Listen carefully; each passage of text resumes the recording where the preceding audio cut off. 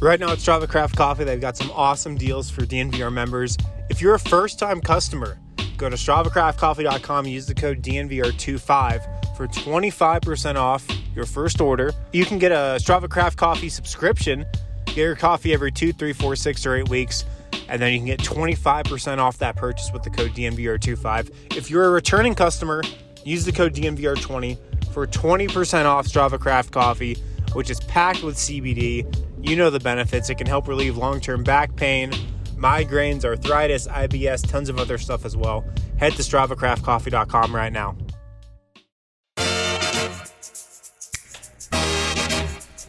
Let's go. Got that energy Let's going. go. I got an air horn ready. What is up, everybody? And welcome into... It's like you're going to sneeze. I got too early. I blew the timing. And welcome into the DNBA show. There it is. I have one of those on my phone.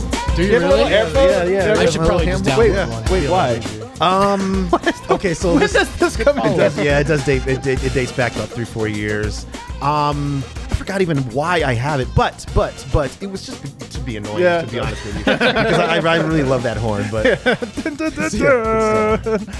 We got, as you guys can see, man, we have a special guest here. But first, I'm gonna the man who's all about pineapples. It is Brendan Vogt. Yeah, I'm told it's the international sign of swingers. Hey, so, man. Listen, couples. come on down, have a drink, Just saying. and let's just see what happens. Bro. The NVR bar in the off season, it really turns into more of a swingers bar. A lot of people don't know that, but that's what it is. That's how I plan to start the Chris Dempsey episode for sure. Yeah, here we go. Over here, I got the man with the wind behind his hat. It's Harrison Wind. The bar does not turn into that, so please come down. Corner of Colfax and York. Clarification. I love the chemistry we have as a group here, where we always do a wildly inappropriate joke, and Harrison always has to like clarify that it's important yeah. for the audience to know. Like, That's why I'm here. You know? That's not actually happening. and then a very special guest, guys. Of course, Altitude TV Zone. You guys know him. It's Christopher Dempsey. What's up, everybody? Welcome to the studio, man. Welcome to the studio. Yes. Very exciting. Yes, Very exciting. this is actually, it's very exciting to me too, because I've seen obviously this go by on all the social media, and then I've passed by, as I was telling Adam, this bar many times. So to be in here is awesome. So this is a great setup for anybody who has not been down here. Get down here. Well, we're so excited to have you, man. Of course, during the season, you're always working the game, always working with Altitude, and this year especially, man. I every time we've had like Singer on, we've had different people like Katie on. I always say it's weird because we saw each other almost every single day for 5 years. Yeah. And I haven't seen you for 2 years. It's been 2 years, So man. how's your life been? Well, it's been great. I have a kid who's now he feels like he's 10. Yeah. but he'll be 5 next month. But yeah, no, you're right about that. It's been an interesting year. 2 years. I mean, that's just what it is. I mean, without a lot of human contact at all, Yeah. and especially in the media, even toward the end of this basketball season, it wasn't like we were able to just see each other in a real way. I mean, people are in different parts of the arena. There's Right. zones. And so hopefully we'll start coming out of that next season. Do you think we will? I mean, I don't know if anything's been announced, but do you think it's going to be normal next year? No, I don't think it'll ever be normal again. I think, Wow. Sweet. I think Zoom press conferences are here to stay in some form or another. So in other Wild. words, I could see this happening. You would have a shoot around that they would just tell the media, don't worry about coming to Right. the arena. I could see We're that. going to do those over Zoom. Or just no team will ever have a shoot around again. Officially. Yeah, I mean, No Officially. official shoot around ever again. Yeah, then there's that. And then maybe in-person press conferences for after the game. Maybe not, and then everything on a podium. Nothing like in a scrum, the way it used to be. So I could see just where some of the changes would be. And then everything also simulcast on Zoom. So Right. if you're not there, you can still be at a press conference, which also obviously allows international media to participate in everything else. I could see a scenario where you have maybe the coach and then like the two big players, like in the Nuggets case, Michael Malone and then Nikola Jokic and Jamal Murray. Maybe those are over Zoom. And then if you're there, maybe there's like a separate room or a separate area where the players go to, where the media who's there, like who's been vaccinated or negative test or whatever, can go to also. So there's like a mix zone type of thing where some players can go to, but then some stuff is still over Zoom. Yeah. I could see that. Yeah, it's going to be a hybrid. And I I think I would be borderline shocked if locker room access Really? becomes a thing See, that's what I was again. going to ask you. Which is too bad because, and obviously anybody who knows me, I come from a newspaper background, and as a beat writer, you guys have had Mike Singer on here, as you just mentioned, and Harrison, you guys, so to really establish relationships with players, coaches, whatever, I mean, you got to be there. I mean, you got to be there, be able to sit with them. It's not all you record in front of their face. It's, sitting down, getting to know them as people. And it's it's impossible to do that if you don't have locker room access. It's just that simple. And so when I was coming up, just a long time, late 90s to now, it was a lot easier. I mean, there was locker room access, there was practice access. You could sit down and talk to guys. And so that's how you would forming relationships. I just don't know how that's going to get done in a real way, probably going forward. Yeah.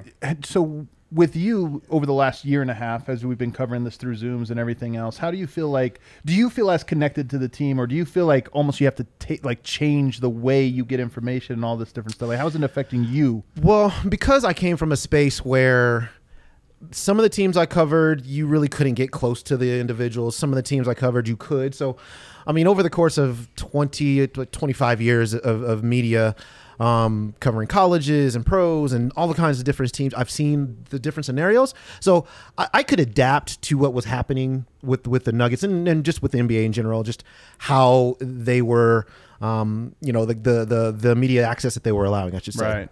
Yeah. I don't know. Boy, I don't know if I didn't have that background, how well I would be taking it, because especially now, and I'm sure Katie spoke to this as well. Like, we're actually traveling with the team, right? So, Really it doesn't get any closer than that. It's like, hey guys, you're in the hotel and then on the plane and on the buses. Yes, yeah, exactly.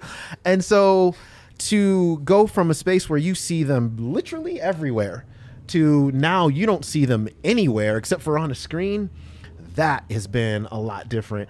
As a small story, this is just how stark it can be. 2 years ago, whenever the Nuggets lost to the Portland Trail Blazers, at the beginning they played the San Antonio Spurs. Mm-hmm. So I traveled, me and Katie, we traveled the entire season, like every trip the entire season. Yep. So during the playoffs, they held me back and said, we want you to be a studio analyst for the playoffs. Cool. So halfway through the San Antonio series, when the Nuggets went out there and then bounced back, Jamal Murray passes by me one day. He says, where you been, man? Where you been? And I'm like, and that was literally just a week. Yeah. And so, now you're talking about an entire season, a bubble season, and then a whole nother regular season and playoffs. So yeah, it's been different. And we'll see what happens. I have a story not dissimilar to that one. I did a big documentary thing on Will Barton years back, and he loved it. He came up to me and said, you did a great job. Then 1 week later, he came up to me and I said something about, I'll see you when you get back from this trip. He goes, oh, I'll see you on the trip. I go, dude, I don't travel. He goes, you don't? I'm like, have you never noticed that I'm never on the road? I'm like, you know what? Never mind. All right. So it's funny how those things do or don't get noticed. Exactly. What I think about is, like, I've never seen Facu Campasso face to face. Yeah, it's true. And God, do I want to? Like, I just want to see how because tall, it would be face to face. I just want to see how tall he actually is, but I've never actually been face to face with him. Like Zeke Naji, I've never been in the same room as him, and he's been on the team for like a year now. And he's been on this show. He's been on this show. Yeah. You've never met him. He would not recognize any of Which us, is for crazy sure. because usually we would see these guys almost every single day. Yeah, the Zoom stuff is really difficult for me. I mean, there are some positives. You mentioned the international media, and even, I know Joel Rush has been covering this team for 10 years from Japan, and it's kind of cool that he gets to be in the club and he asks very good questions and things like that. So there's some positives of it coming in, and you mentioned it stays. But the negative is sometimes you hop on a Zoom for a practice and there's 75 people on the Zoom and you're like, and there's 20 hands raised and you're like, wow. Not going to get a question today. Yeah. Hopefully I get lucky on this one. I want to ask you this though. Jamal Murray, after he goes down, he's back at Ball Arena for the playoffs, and I think it was the first round. He gets the standing ovation. The crowd's going crazy for him, and afterwards, he hops on Twitter and he's like, I love this. He just feel the love from the fans. And I remember thinking to myself, for the last year, players have only gotten the negative interaction with fans because you get on Twitter and everybody's like, you suck, well, you're taking too much money. But you don't get to feel like, oh, they also love you and cheer you on, however you want to analyze that. And I wonder if there was a little bit of a break, and I wondered if players almost had become more contentious with their own fans because they're not getting that personal interaction. You know what I thought was, how many times do you do an interview after a game and you'll say to a player, this is in the past, pre-COVID, and you'll say to a player, boy, could you feel the energy from the crowd? And a player will say, I'm so dialed in that I don't really hear the crowd. Yeah. And I think when you come from that space to no crowd, I mean, just silence. It's just even hilarious. Even when I would go back and watch film of the games, and I'm like, boy, those arenas were quiet. Like they were really quiet. Yeah. And then you get back in front of fans, and you feel all that, and you hear it in maybe a way that you hadn't heard it before. No question. And that's where I think the space where Jamal was living in was like, whoa, actually, wow, this is incredible. Right. And maybe on some subconscious level, he already knew that. Right. But to be able to really soak it in a real way, that's where I think he is. And that's what made the Trae Young at Madison Square Garden saga like 3 times as good as it usually would be, because we just hadn't had that in so long. True. We hadn't had the man in the arena versus the arena in so long. Well, and it it's was so in good. particular that arena, Right, Yeah. right. Like Yeah. that one, I'm old enough to remember the Reggie Miller versus all of New York stuff. Yeah. Yeah. And that reminded me of that. It Sure. was kind of like, ooh, they really do hate Trae Young. And Trae Young really hates them too. And it's both beautiful. sides Yes. love it. Yeah. They're It was, leaning it was into the it. yeah, perfect Like, thing coming together at just the right moment. Yeah. Trae Young's the best like that. I was trying to – this is going to sound like hyperbole, but I'm trying to describe what the Nuggets are missing in Jamal. He plays, I think, a lot like Devin Booker. You could say Devin Booker's better. I'm not going to try to argue because I think those arguments are dumb, but I think he have a similar style. I think he plays like Trae Young in spirit, though. And Trae Young's like the best of. I mean, Trae Young really leans into it, but I think Jamal Murray does too. I think Jamal Murray likes being booed. Oh, Totally. well, yeah, Totally. yes, for sure. Yeah, he loves that. He feeds on a lot of that stuff. It actually, the Phoenix series, it was just such a head shaker too, because Jamal literally torched the Suns every single Oh, during- dude, that's his. He circles that yes, one. I mean that's just what he does. And a couple of those games in Phoenix, it was a sparse crowd because at that time nobody liked Right. even in Phoenix you didn't like the Suns, but now Right. everybody loves the Suns. Yeah. But that crowd, even in those games which were pretty good, the Suns would be up in the fourth quarter, and then all of a sudden he would do just something amazing on the court. And then he would just look up into the stands at a crowd that was stunned and that was getting on him, and just be like, "Yeah, this is I'm the man." Right. And now you can sit down, and that he loves that stuff. All the great players talk about it's more fun to silence an arena than to hear. Yeah. Like, Well, that's cheer just for got to you. be a top feeling ever in like the history of feelings. Yeah. Silencing a packed away arena For sure. Like what's sure. better than that? Oh, the Trae Young game. What game was it? Is it game 1? I think it was game 1, round 1, where he's like, it got really quiet in there, and he's walking out, and you're just like, man, When did he take the bow? he's Was that about game to- 1 or No, game I think 2? that was after that he. was game 4 It was, I think it was after. or 5. game 5. 5 Yeah. was the Sweet 5. He Yeah, took the or- bow. And Gentleman's yeah, basically, Sweep. that all I know is that's what they do when the show's over here. Yeah. There's like a lot of shows here, and that's what they do when the show's over. I can't Like, believe oh, how much I so love good. Trae Young. Yeah, I dude, can't believe it. such a 2 good years line. ago, I was like, I don't know, we'll find out. Now I'm like, dude, Now this is you're all the in. best. I'm so all in, man. That's how you should be with sports, though. I feel like, I have no relation to him. I have no relation to Atlanta, but man, he gave us It's a a lot of show in fun. this playoff. Yeah, What dude. am I going to hate it? Come on. The more guys that are fun to watch, the better. Yeah. It's just that simple. I also wonder this question, though. I'm kind of lingering on this because it's one of my big things I keep thinking about with the evolution of the NBA, especially over the last 10 years, the evolution of how players relate. Okay, we talked about fans, but I think even media. I mean, do you feel like the relationship between media and players has fragmented and fractured Yes. more over the last 10 years? Yeah. Why is that? I think it's just because it's more people. No. When I'm 46 years old. So when I started way back in 1998, if you attended a practice, it was, at the time there were 2 newspapers. It was the Rocky Mountain News and the Denver Post.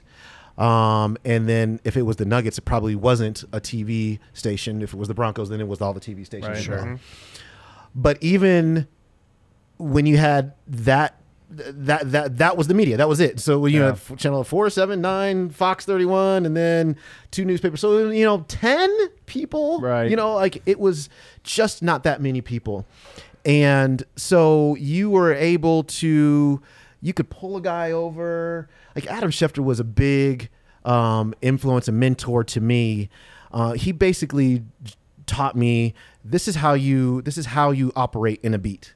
He said, these are the questions that you ask. This is when you pull a guy over. This is when, and so I learned, from him about how to be a beat writer and how to handle yourself as a media member. But also there were just so few of us, and now there's so many.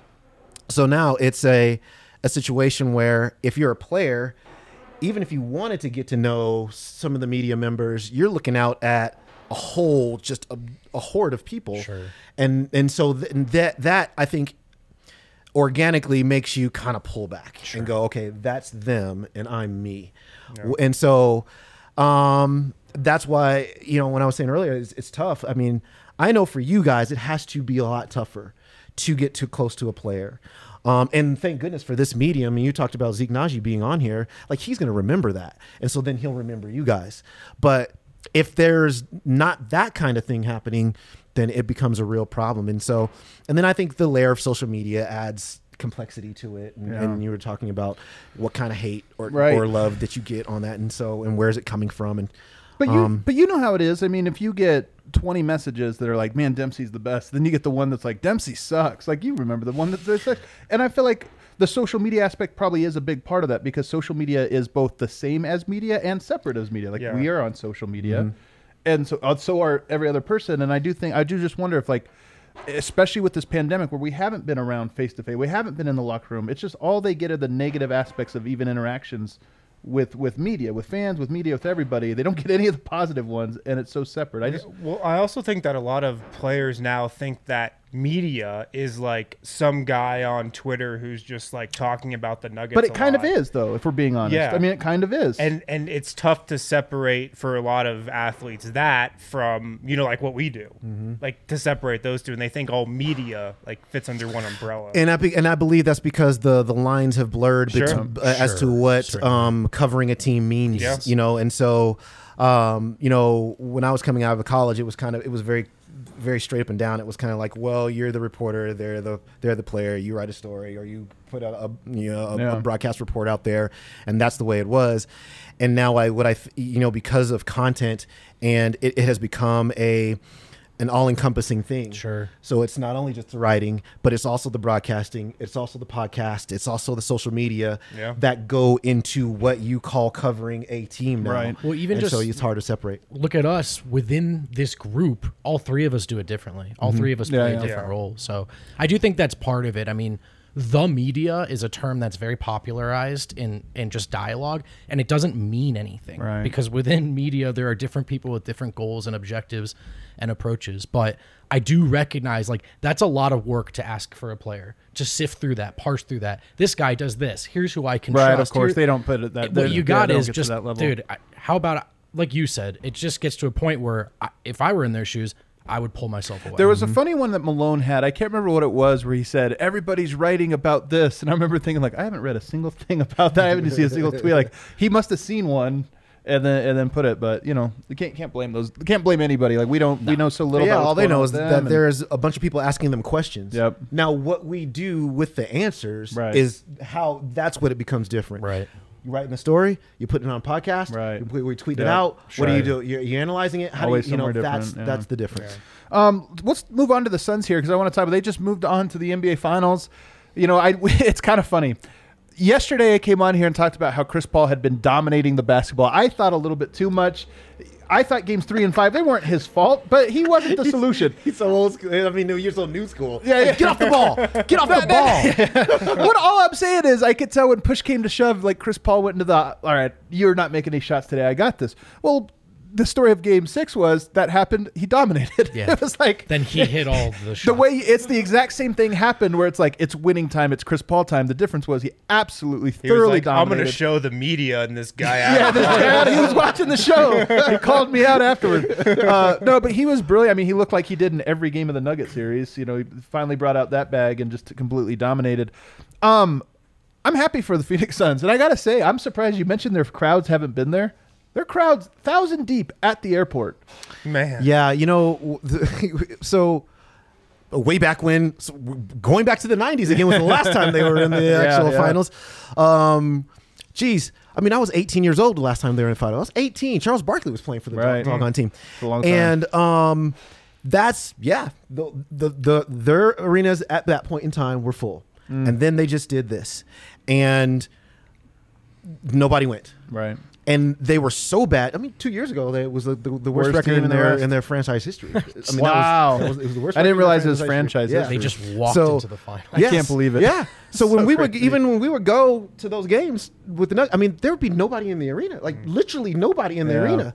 And so I have been impressed with that. Their crowds have been loud. The Atlanta crowd, I was impressed with how loud it was, and the Phoenix crowd, I was impressed with how loud. I was not impressed. I mean, New York's crowd, I don't. To me, it's the best. Like watching on television or on any screen, their crowd is by far the loudest through any screen that I've ever heard. Like it's, you can feel the energy from a New York crowd in a way that's very hard with other teams, but Phoenix's is very close. Phoenix to me was the loudest from watching. I don't know. You never know if it's they turned the dial up, this or that, but that crowd had been great. And just seeing 1,000 people. Do you think there'll ever be 1,000 people at the airport? I thought about for the this Nuggets? a lot. More than The airport 1,000 there. placement, honestly. All No, jokes aside, that's it's the a great point. There's no way 1,000 people drive an hour Yeah. to go Yeah. wait for the team to That's land. They set it up Great point. perfectly too, because they had the cars driving right down the middle and the crowd on either side. It Yeah. was like a parade. Like a tunnel. We So do this good. for my They knew kids it. in They soccer. knew it. Yeah. They set it up But perfectly. it was cool. It honestly makes me happy. I like when smaller market. I know Phoenix, somewhat not really a big They're market, not but they're small. they're like Denver. They're in the middle. They're not on the coast. They're not I premier. like when you see their flyover. fans show out and all of this. Did you? Also, I love the Final Four. So for anybody who wanted to tag the NBA about, it's just the same team, the same teams all over again, same teams. Okay, so now you got Milwaukee, Atlanta, Phoenix, and the Clippers, who've never been there ever. This is a really, really unique year. So okay, yeah, so it's. I think it's been fun in that respect. It's been Dude, terrible definitely. because of the injuries. That's the weirdest thing. It's like we got our parity, but at what cost? You know what I mean? Yeah. And I've enjoyed the basketball, so it's like from that standpoint, it's fine. But it is. It's just like how many stars go down before you start to feel weird about it. You know what I mean? I don't know. It's a weird thing to sort of reconcile. We're at this inflection point, and the Phoenix Suns have been able to stay away from this actually, where everybody's injured. Yep. Okay, so if everybody's injured, then It's all even. Then it's all even Yeah, again. it's all even. Yeah. But the kinda Phoenix true. Suns have been the one They're the team one. to be able to stay away from that in a Yep. real way. Yep. And then they, I think, are probably favorites at this point now with Giannis kind of in doubt. I also think about the way their bubble run ended. They got that momentum, Yeah. then they got out of there. Yeah. And all the other teams that had to stick around, So- we saw that effect. So that somebody had on else, their so somebody season. shared a couple different things with me, and one of them was they were saying, okay, they got out early, so they had a full off season. They had one of the youngest teams in the NBA. Got all those young players. You bring in a veteran, Chris Paul and Jay Crowder, but everybody else is there's like they're not tired.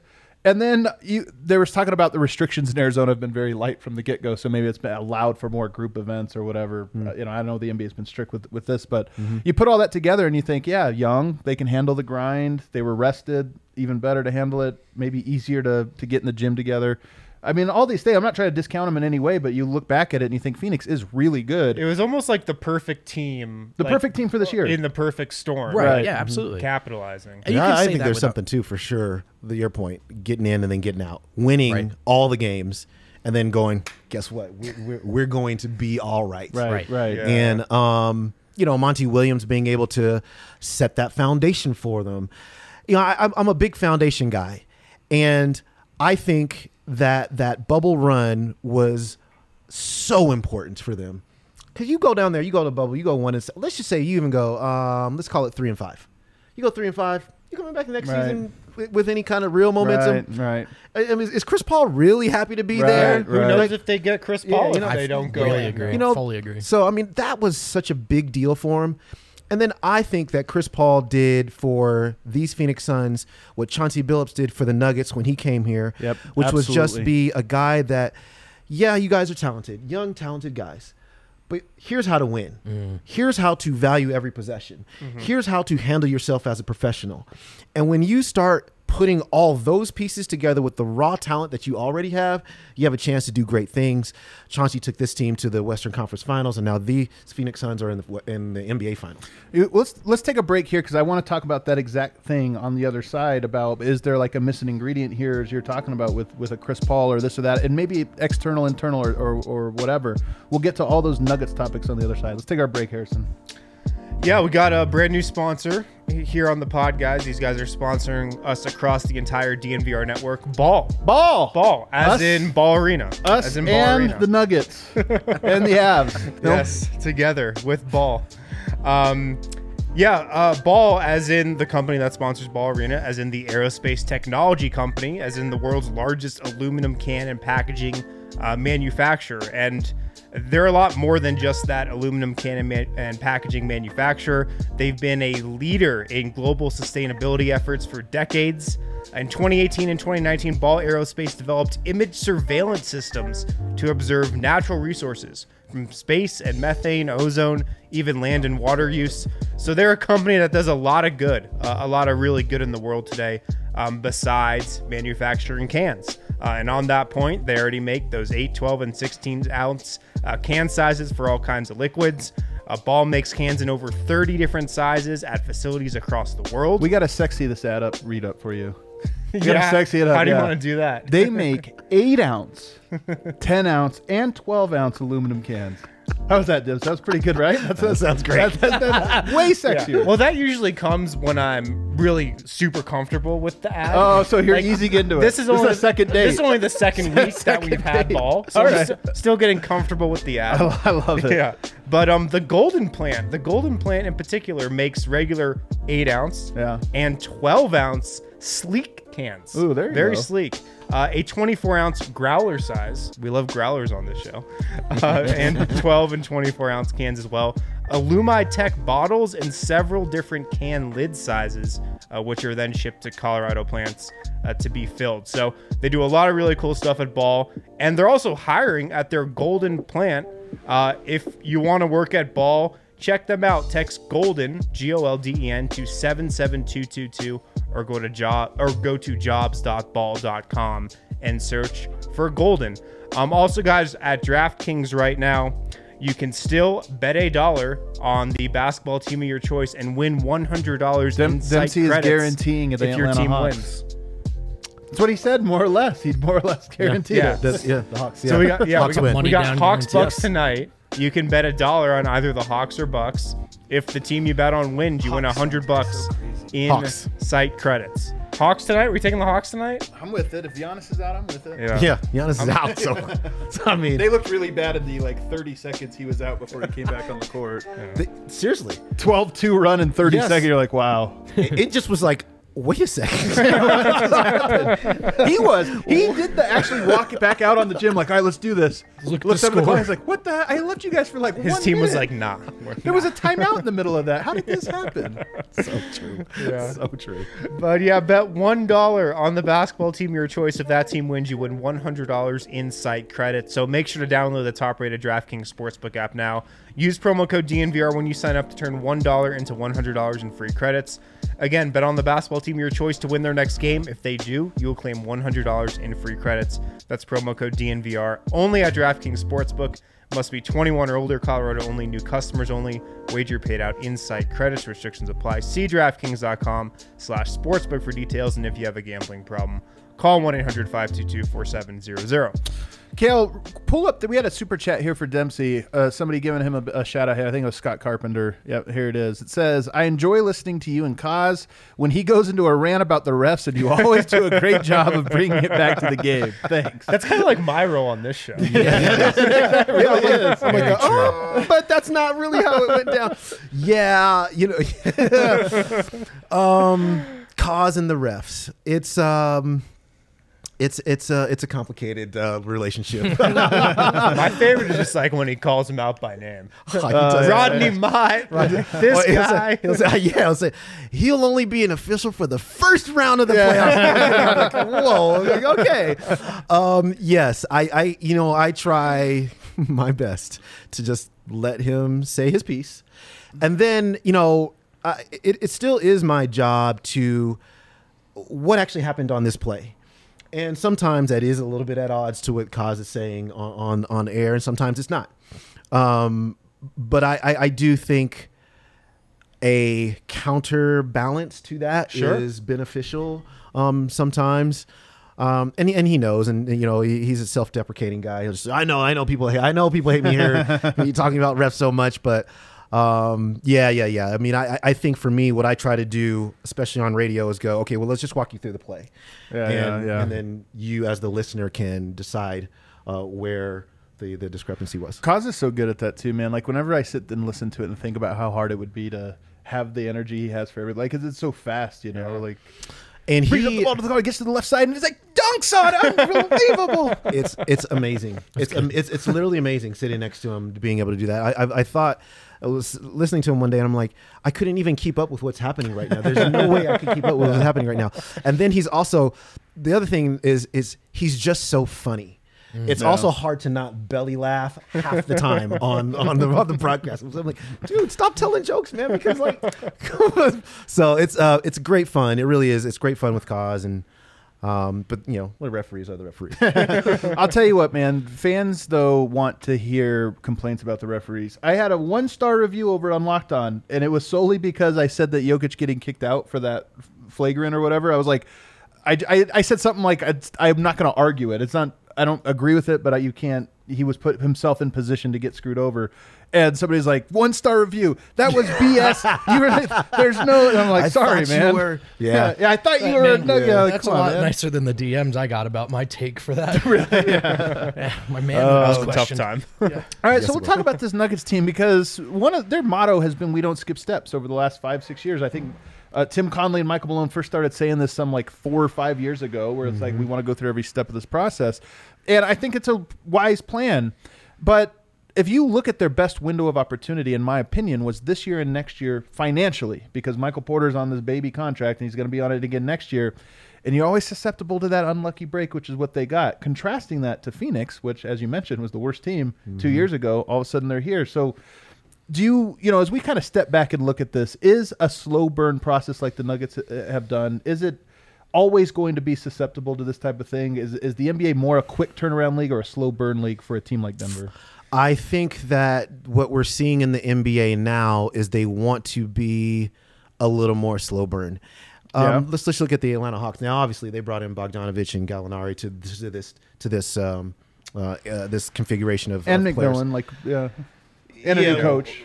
Well, I mean, he was an assistant, so they just raised him up when Lloyd Pierce wore out his welcome. But drafting Trae Young, drafting John Collins, you start, and then when they hired Lloyd Pierce, it was because what they wanted to do was draft young players, and then Lloyd Pierce was known as a great player development coach. Yeah. So you get the young guys, Cam Reddish and all those dudes. Now you develop them up. Now you bring in veterans, and then you have a team like this. And I think that you're seeing more of the NBA do that. The Phoenix Suns.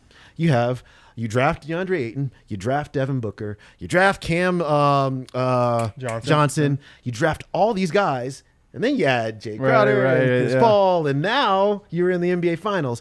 And I think that because the majority of NBA teams, and I think this was just an epiphany for them 5 to 6 years ago, it was like, you know what?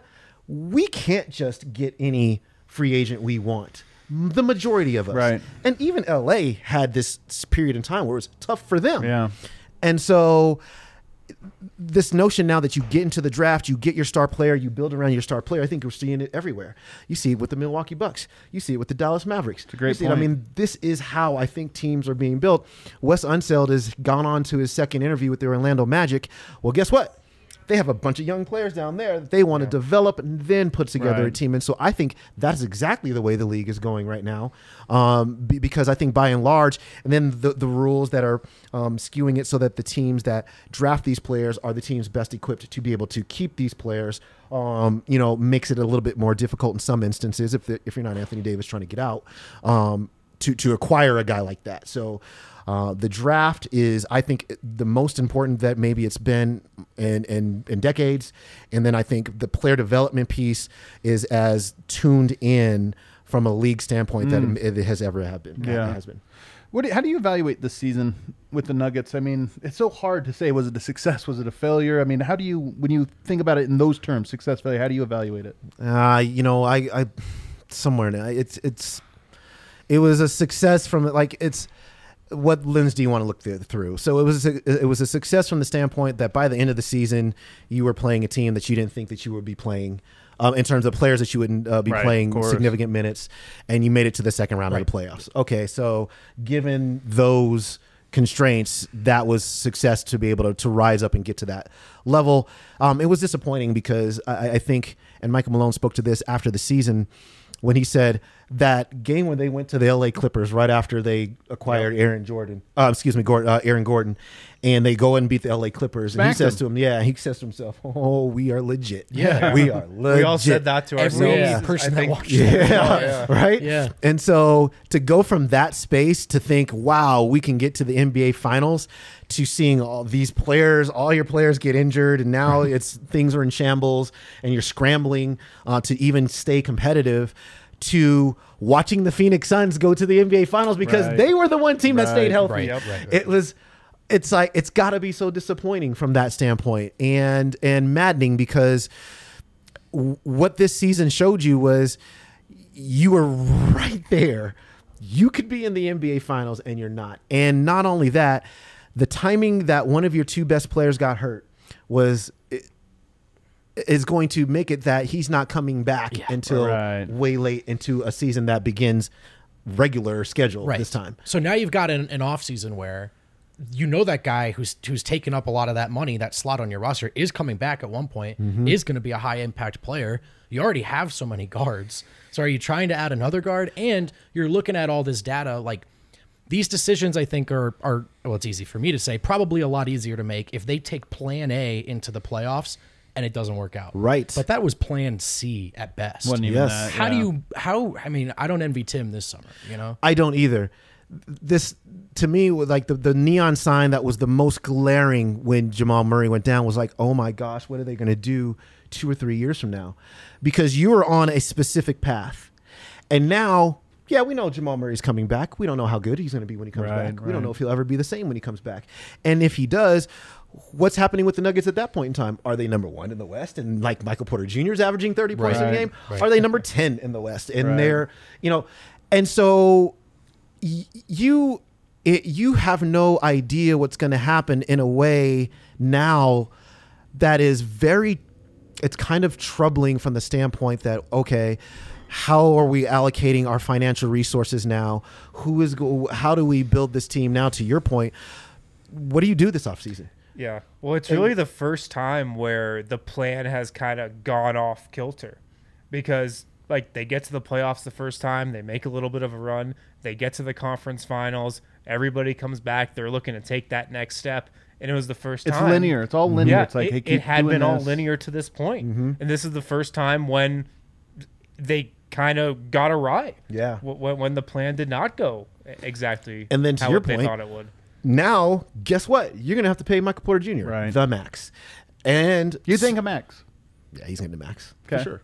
This summer, you think? I know know it's just you. But Yeah, so it'd be one of those deals where you sign it, but it doesn't kick in until the following season. Yeah. So that's Conley kind of hinted at. He said our MO has been to pay guys early or whatever. You don't say that if then you go to the table and you're like, not you though. Yeah, because would have been a really weird setup. Yeah, and especially not to Michael Porter Jr. I think we all understand the talent and what he can grow to be if he gets there. And then what he's done right now is just show you that he's worth the price tag. So, but it's a price tag, and so between him and then Jamal and then Nikola Jokic, who once his contract is up, then it's a supermax situation. Right. I mean, it's a there's a lot of money going out, obviously, and so then how do you prepare for that right now? Sure. The Supermax is so tricky, man, because you look at it and go like, if anybody deserves it, Jokic deserves it, this or that, but then you wonder about $240-50 million. I mean, that's the double the payroll that they've ever had, and you're giving it to one guy. Yeah. So it just it makes, and this is why your drafting and your young players are so important. Yeah. It's going to be very important that Zeke Naji shows that he can play well. As they believe in him a lot, and so does he. Validate that trust. Marcus Howard, who just was awesome in the last 3 weeks of the season. Yeah. Can he continue to be better? Because it's those players and those salaries that are going to be very important when you're putting the players around max. So if you're in charge of a team, so if you're at that sort of inflection point, does that change your approach to the draft going forward? Is it? I mean, there's these differing philosophies. You just take the upside and the talent, or does a team like Denver, because of the way the cap sheet starts to change, do they maybe have to start looking at ready-made players? In the draft? I think you can take a little bit of upside if you're the Nuggets. You maybe can only do it for this year, maybe next year, just because the contracts are still going to start getting really big, real fast. Right. But you also have a G League team now, right. So right. You can draft to the G League team, and you're going to have guys. If Marcus Howard needs to play some G League games, he's going to be able to do that next year. Zeke Naji, anybody else, Bol. That's going to be a big deal, and that's why I think, somebody asked me just recently, do I think that they would even draft a player in a draft? And I said, yeah, well, of course they would. This draft is really, really good, really, really deep. So you're going to get a really decent player, a really good player at their spot. But B, he can play in your system, in for your G League team. That's a big deal. Right. That's a big deal. That is a big deal. I just I'm think about what excited they for it. got in the draft last year with RJ Hampton and Zeke Naji. Like both those guys, couple of the younger players in the draft, but both those guys you could have put on the court last year and they could have played for you. Like Zeke did. RJ did even more. RJ did, and just think about what RJ would have been at the end of the season if he would have stayed in Denver. Well, you guys were dialed into what he was doing in Orlando. He was really good. Yeah. They put him on the court and were like, all right, bro, go ahead and play. And those two guys were raw coming out of college. They were young. So, I mean, I think you can even still go that direction if you're Denver. I do too. Yeah, and I think to your point, they're going to have to. I mean, that's just the nature of it. Is you're going to have to find some Torrey Craig, some 25-year-olds playing abroad, vet minimums and rookies, and that's what you have to have. Yeah. So I mean, look what the Lakers did around LeBron and AD last year. And it was like JaVale McGee on a 1-year contract and Dwight Howard on a 1-year contract. And that's what you have to do. What they're doing in Brooklyn around those three guys. Right. It's just rookies and guys on 1 or 2 year contracts, like vet minimums. That's what you have to do when the salaries get high for a few players. You have to get lucky and find a Reggie Jackson or two, too. I mean, that's one of the big things. He's making $2 million a year this year. Yeah. He's their second best player. It's going to be incredible when down. this is Emmanuel Mudiay. Every joke that's been made, and then it's just him. It's just him. He comes back and he's incredible. He's just don't hold your breath.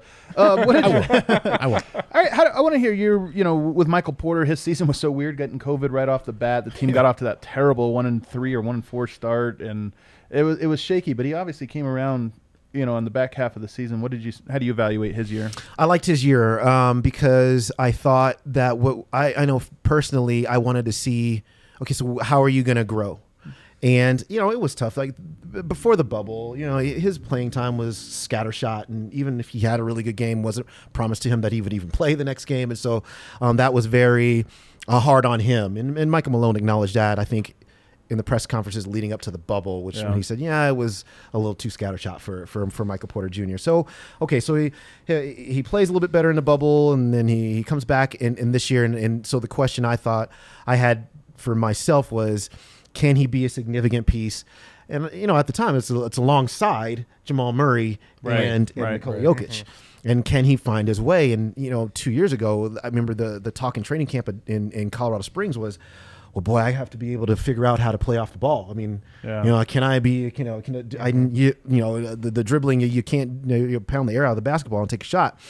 Well, this past season, when he had the game where he had 4 dribbles to get 25 points. Yeah. That's shocking. So Klay Thompson. Yeah. Right. So you go from a space 2 seasons ago in a preseason where you are openly saying this is something that I have to grow into, to being able to have that exact kind of game. Yeah. That is great growth. And I thought for him, offensively, he was obviously awesome. I mean, he can shoot the ball. It's ridiculous. His shot is ridiculous. Yes. Then defensively, I thought over the course of the season, he improved. And really that was just for him saying, this is something that I know I want to do and I have to do. Yep. He's fully capable of doing that. Come on, it's an athletic body. I mean, he can do that.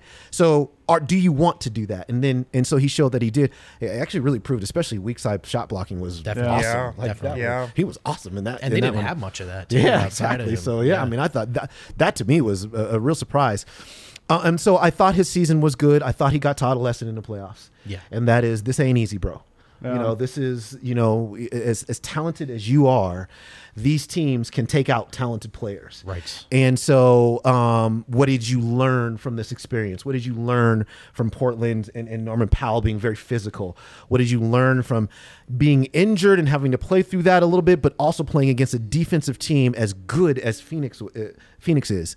And so what I would like to see from him coming into next season is this fill in the gaps thing. So ball handling obviously has to get much better. If you can't get from point A to point B, no matter how good you are as a scorer, you got to be able to do that. Improvements defensively as well. So I thought this was a great season of growth for him. I had no problem with this. I liked his season a ton.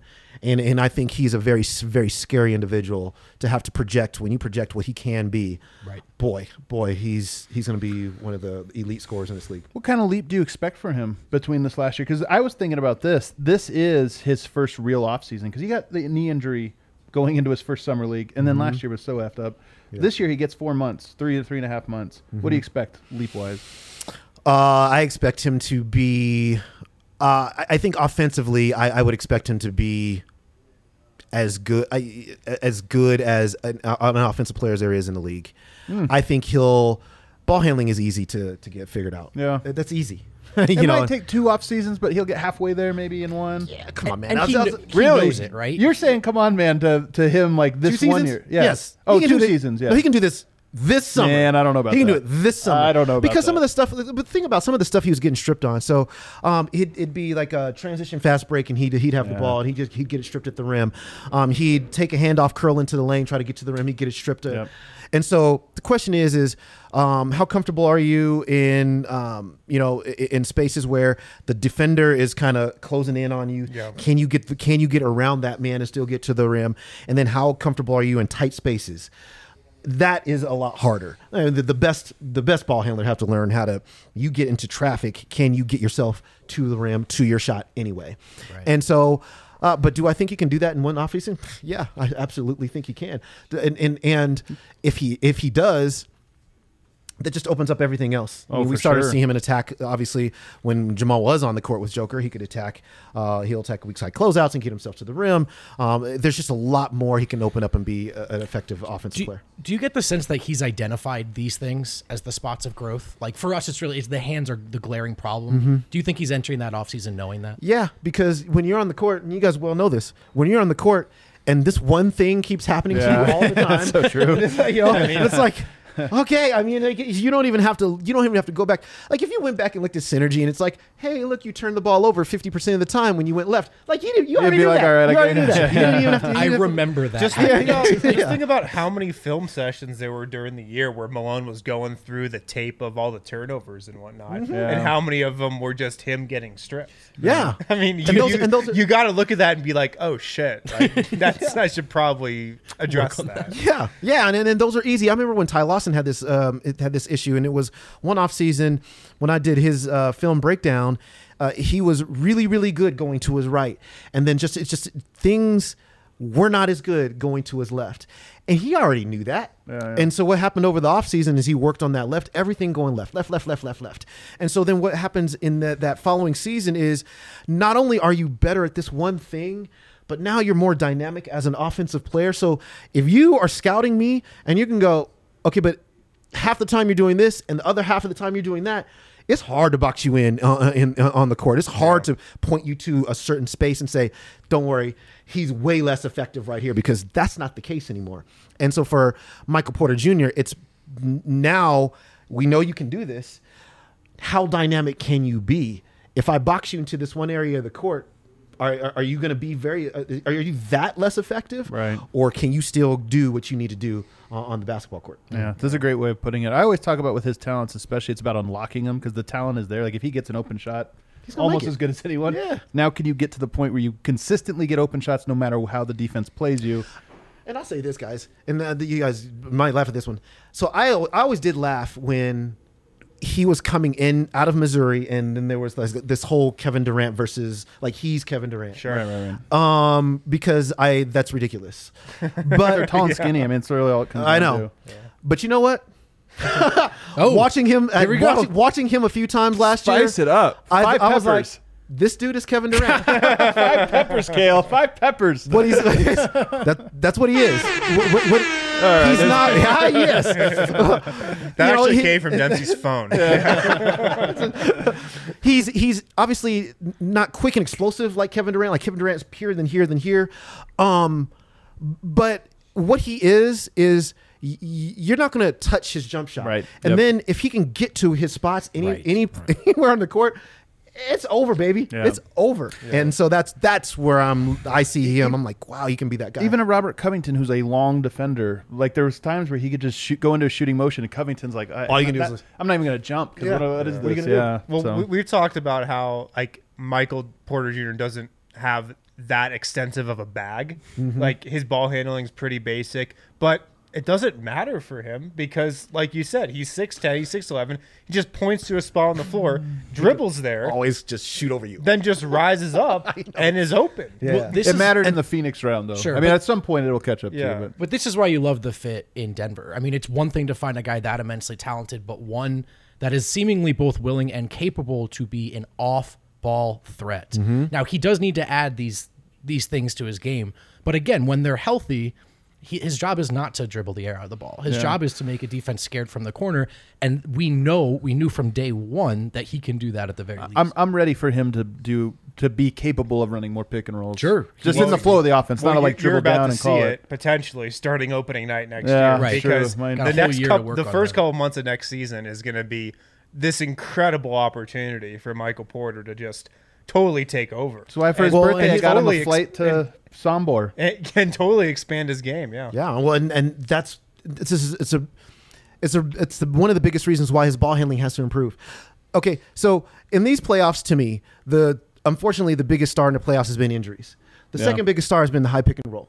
You look at what Trae Young has done in terms of and how they fashioned that roster around him, and what are you going to do? You're going to stop the roll? The Nuggets had this problem with James Harden and Clint Capella and all the shooters in Houston, right? So always got them. And then so you have Trae Young doing this, and you have the Phoenix Suns doing this just relentlessly.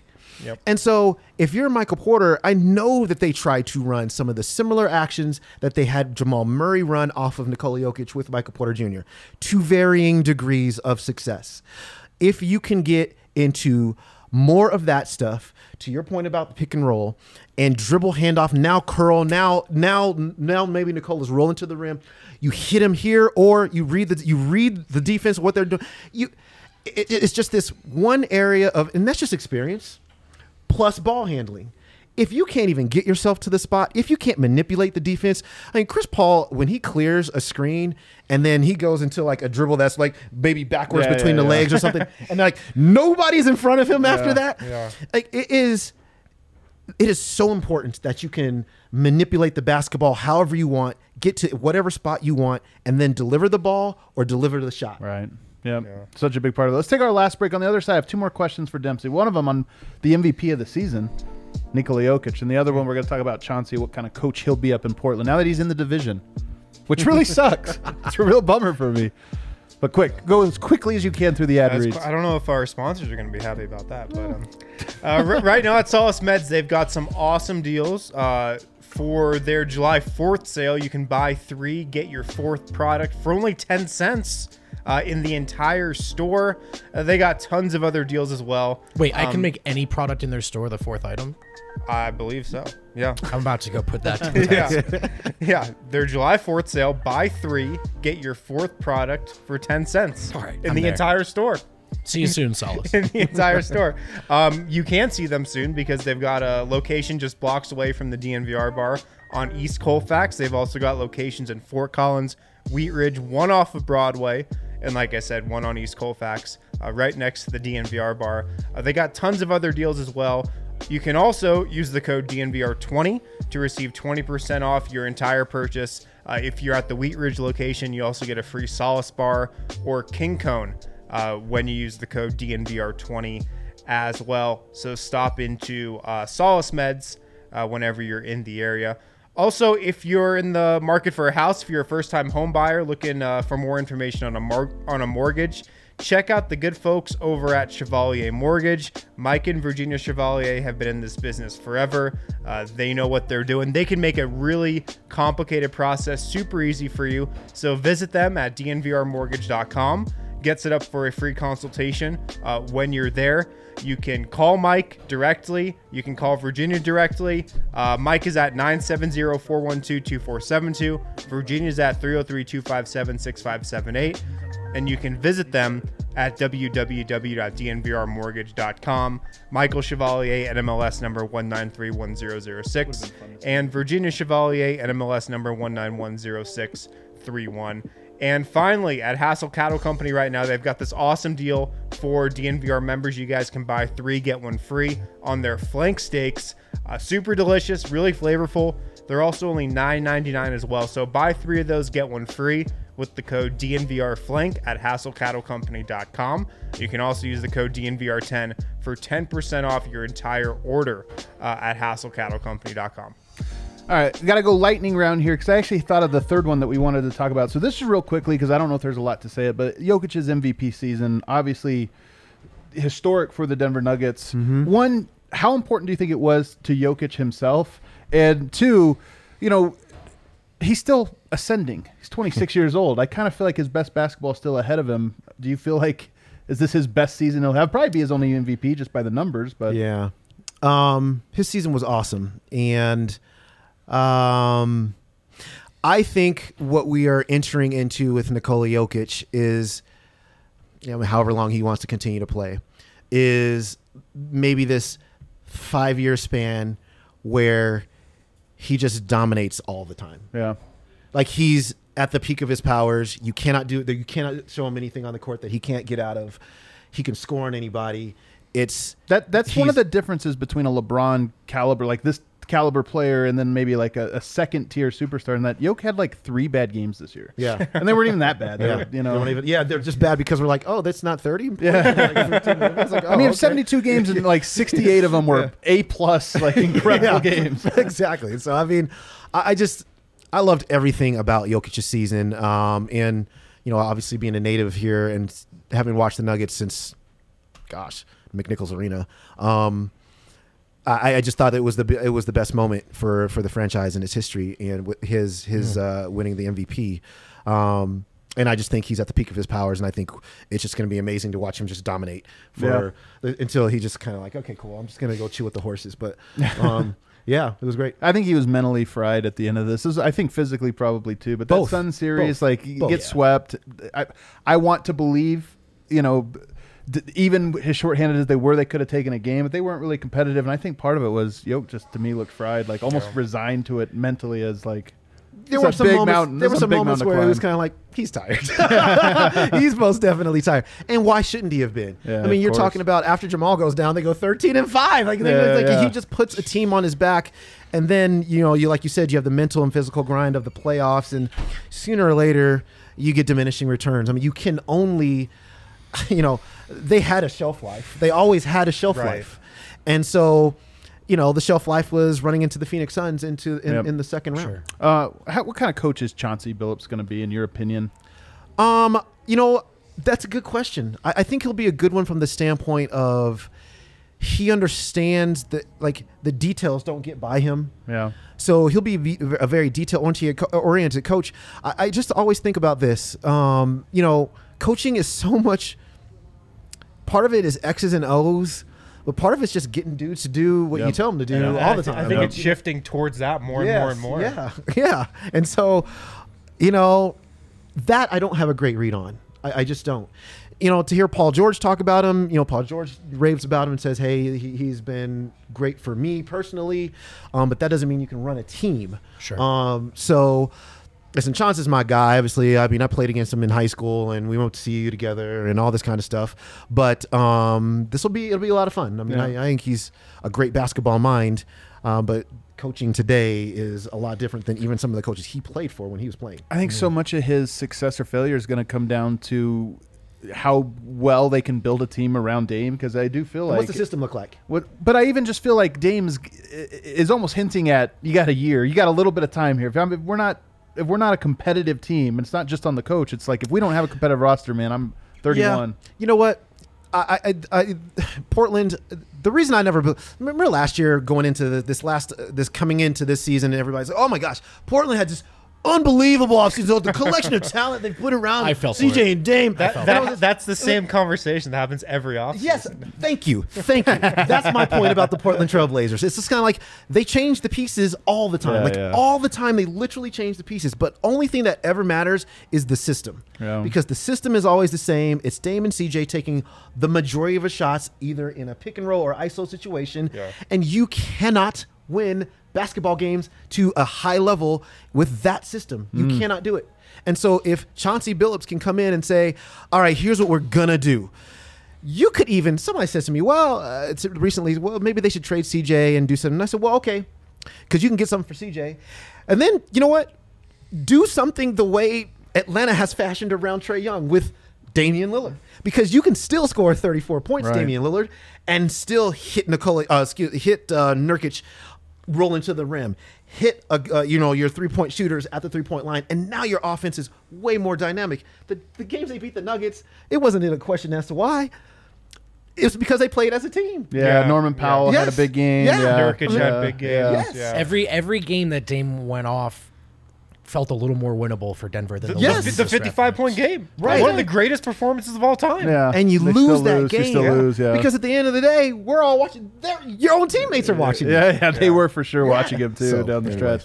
Last one here before we get you out of here. The NCAA just made a ruling now where this was coming. I didn't know it was coming today, but or this week. It started today, right? Yeah. I believe so. Today. It's in effect now. In effect ASAP. But now players can make money off of their own likeness, name, and image. And to me, it's kind of funny because this is the NCAA for years. I've always thought it was like, what? It's so weird how it's set up. But this is one where I'm like, this one always should have been. How could you not sell your own name? Yeah, and guys, insane.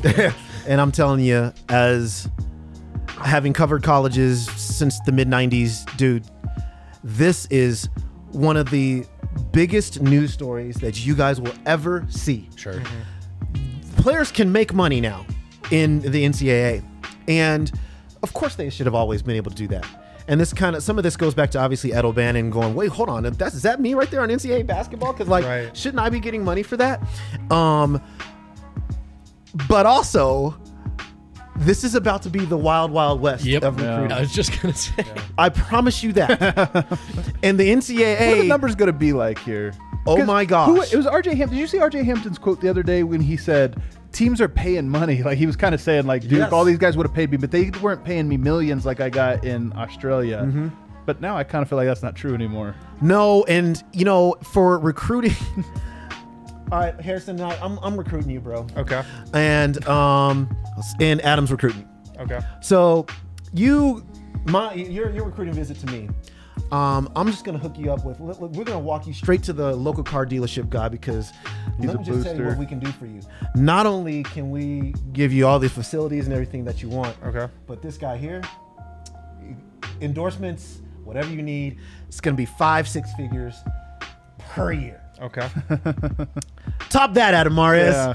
But then Adam Marius is like in Alabama, and he's got all the boosters plus his own deal, and he's got like 3 car dealerships for you. Yeah. What type of cars though? Yeah, you got a truck, we got a sports car, you got a motorcycle, got them all. I promise you, it's going to be the Wild West, and I know that's one of the things that the NCAA was wary of. because you can't regulate this anymore. Sure. I don't know if you guys saw the 30 for 30, the SMU, No. the Pony Oh, of Express. course. Yeah. Okay, and like dudes are just like, Yeah, here's a lots- car. yeah, Like yeah. all this, and so it's gonna be like that. I promise you it will. But on the flip side of that, I have to say that of course they should be able to profit off their likeness and image. Of course they. Right. And that's a no-brainer. Right. But it will get taken advantage of, and these teams that have bigger pocket boosters will be the ones getting the players more often than other schools. Yeah, I even wonder about the big fish though, like Nike and this or that. You know, there's schools that are Nike schools, right? And I Yeah. just wonder if that becomes like, where's the line there? Can Nike come in and offer Zion Williamson Yes. $20 million, and he's like, you know come what? to Oregon. New Orleans has the first Yeah. pick, coming back to Duke. Oh, Because I'm going to make the same money. In fact, I might make more money at Duke because Okay, so you're raising a good point here, and I'm going to raise it in reference to the G League, because you know that you have the Yes. G League Ignite team, Yep. and part of the draw was like, guess what? We're going to pay you, plus Right. you're going to be able to learn how to be a professional. Well, heck, you can go to college now and get paid. yeah. Yeah. So college, I think for colleges, like this kind of swings the pendulum back into their favor a little bit, because now, shoot, you can go to Duke and have the crowd and all the parties and everything else, and you're getting paid. You're not having Yeah. to toil in kind of relative obscurity in a gym somewhere with the G League Ignite. And so I think, That's colleges true. will find that some of these players will start going back to college, because they're going to stay there 1 year anyway. But in that 1 year, if you're making, 5 figures, then it's all good. I wonder if it'll be 1 year though. Sorry, I just wonder if guys won't come back if they are getting shoe deals early, and it's like, hey, you're at Duke, the brand is so strong for you there anyway. Maybe I don't need to come out. After my first year, I'm having so much Yeah, fun man. doing right? this. Think of how much fun like the top basketball players have at a college. Mm-hmm. Now think of how much fun it will be to be there as a top basketball player when you're Dude, also getting Also- paid. Dude, I would get thousands and $100 thousands of check. dollars. I'd make like $100 a week at my job when I was in college or whatever, was working part time. That check came in, man. I was like walking around campus, like I getting some beers tonight. Right. If I had my check was $10 million, you know how fun college Also- would be. Oh, it's unbelievable. And even if it's just tens of Four-year thousands, players back. yeah, the Sports Illustrated article, the 4-year players back. It takes me back. I remember so a long time ago when I was first covering CU, there was I don't know if you guys are familiar, I'm sure you are, with the name Jeremy Bloom. Yeah. So Jeremy Bloom at the time was a CU football player, and he was also an Olympic skier, really good right, one. right, A really, right. really good one. And so at the time, he was there was an apparel company coming out and trying to get its right. foothold into the lexicon, and they signed Jeremy Bloom, and that company was Under Armour. And the NCAA basically said, no, well, you can't make money off of your Under Armour contract, which they were just tying Olympic success, right. and right. still play football as a football player. And that went back and forth in lawsuits, and he eventually had to stop playing. I can't remember what he did, if he gave up the skiing or the football. I think he gave up the football. He gave up Yeah, the that football. sounds right. Yeah, and every time I see this ruling made me think of him first, because it was like, dude, he could have just played football and skied Right. and Yeah. done them both and made the money. And Wild. it just is. It's wild to think that it took this many years. I mean, we're talking 30 years basically later.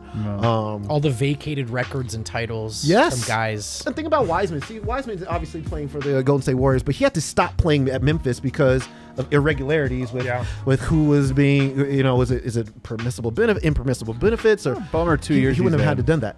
Yeah. I wonder if they're going to have to institute a cap somehow, like on what teams are on. But that probably creates more questions than it answers. Yeah, I'm sure.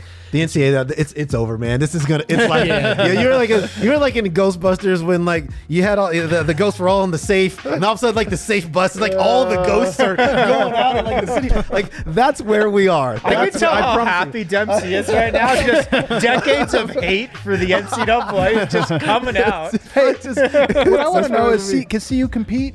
We got some big donors. What's going on here? Okay, but that's also the next layer. It's going to be hard for that's schools what I like think CU too. to compete with schools like they're in the Pac-12. They compete with donors from USC. Right? Yeah. Nope. They compete Nope. with the donors from UCLA. Nope. So I mean, Yeah. Like we got Pasta J's right here. You want to be the spokesperson for Pasta J? BYU's like, listen, no coffee, no soda, but $50,000 over 4 years. Yeah, that's wild. sure. It is going to be. There's a longer conversation to be had about this, and just how it affects the NBA draft, how it affects all that stuff. Because I do think it's one of those. There'll be ripple effects. Maybe it takes some time, but I was with you. I thought the G League thing was like, hey, a new path. Guys are going to start coming in. I think it's a good thing because they'll get trained at a higher level now. It's like, nope, you get $10 million from Duke, and you're just back at Duke. Or maybe I can't wait to see the one random booster where all of a sudden it's like Weber State is getting all these top recruits. Like, what is going on here? Yeah, and it's like, what work are you doing? Oh, you're in this one little. You're like a picture in a magazine ad or something like that. Yeah, exactly. Like, you made $50,000 for that. You're an endorsement deal with some oil company, and it's like, how does this even work? Who are they selling to? But all right, guys, he's Christopher Dempsey, the OG. I think last time I said everybody's big brother, man. We always appreciate you coming in, man. I appreciate you guys having me. This is awesome. Yeah, it was a lot of fun. Guys, don't forget to hit the like button on the way out. We thank you for joining us tomorrow. Casual Friday. We'll be even more casual than more casual. Yeah, next believe it or not, it gets worse. This is my business casual right here, man. Thanks, everybody. We'll see you guys tomorrow. Right now at Strava Craft Coffee, they've got some awesome deals for DNVR members. If you're a first-time customer, go to StravaCraftCoffee.com, use the code DNVR25 for 25% off your first order. You can get a Strava Craft Coffee subscription. Get your coffee every 2, 3, 4, 6, or 8 weeks, and then you can get 25% off that purchase with the code DNVR25. If you're a returning customer, use the code DNVR20 for 20% off Strava Craft Coffee, which is packed with CBD. You know the benefits. It can help relieve long-term back pain, migraines, arthritis, IBS, tons of other stuff as well. Head to StravaCraftCoffee.com right now.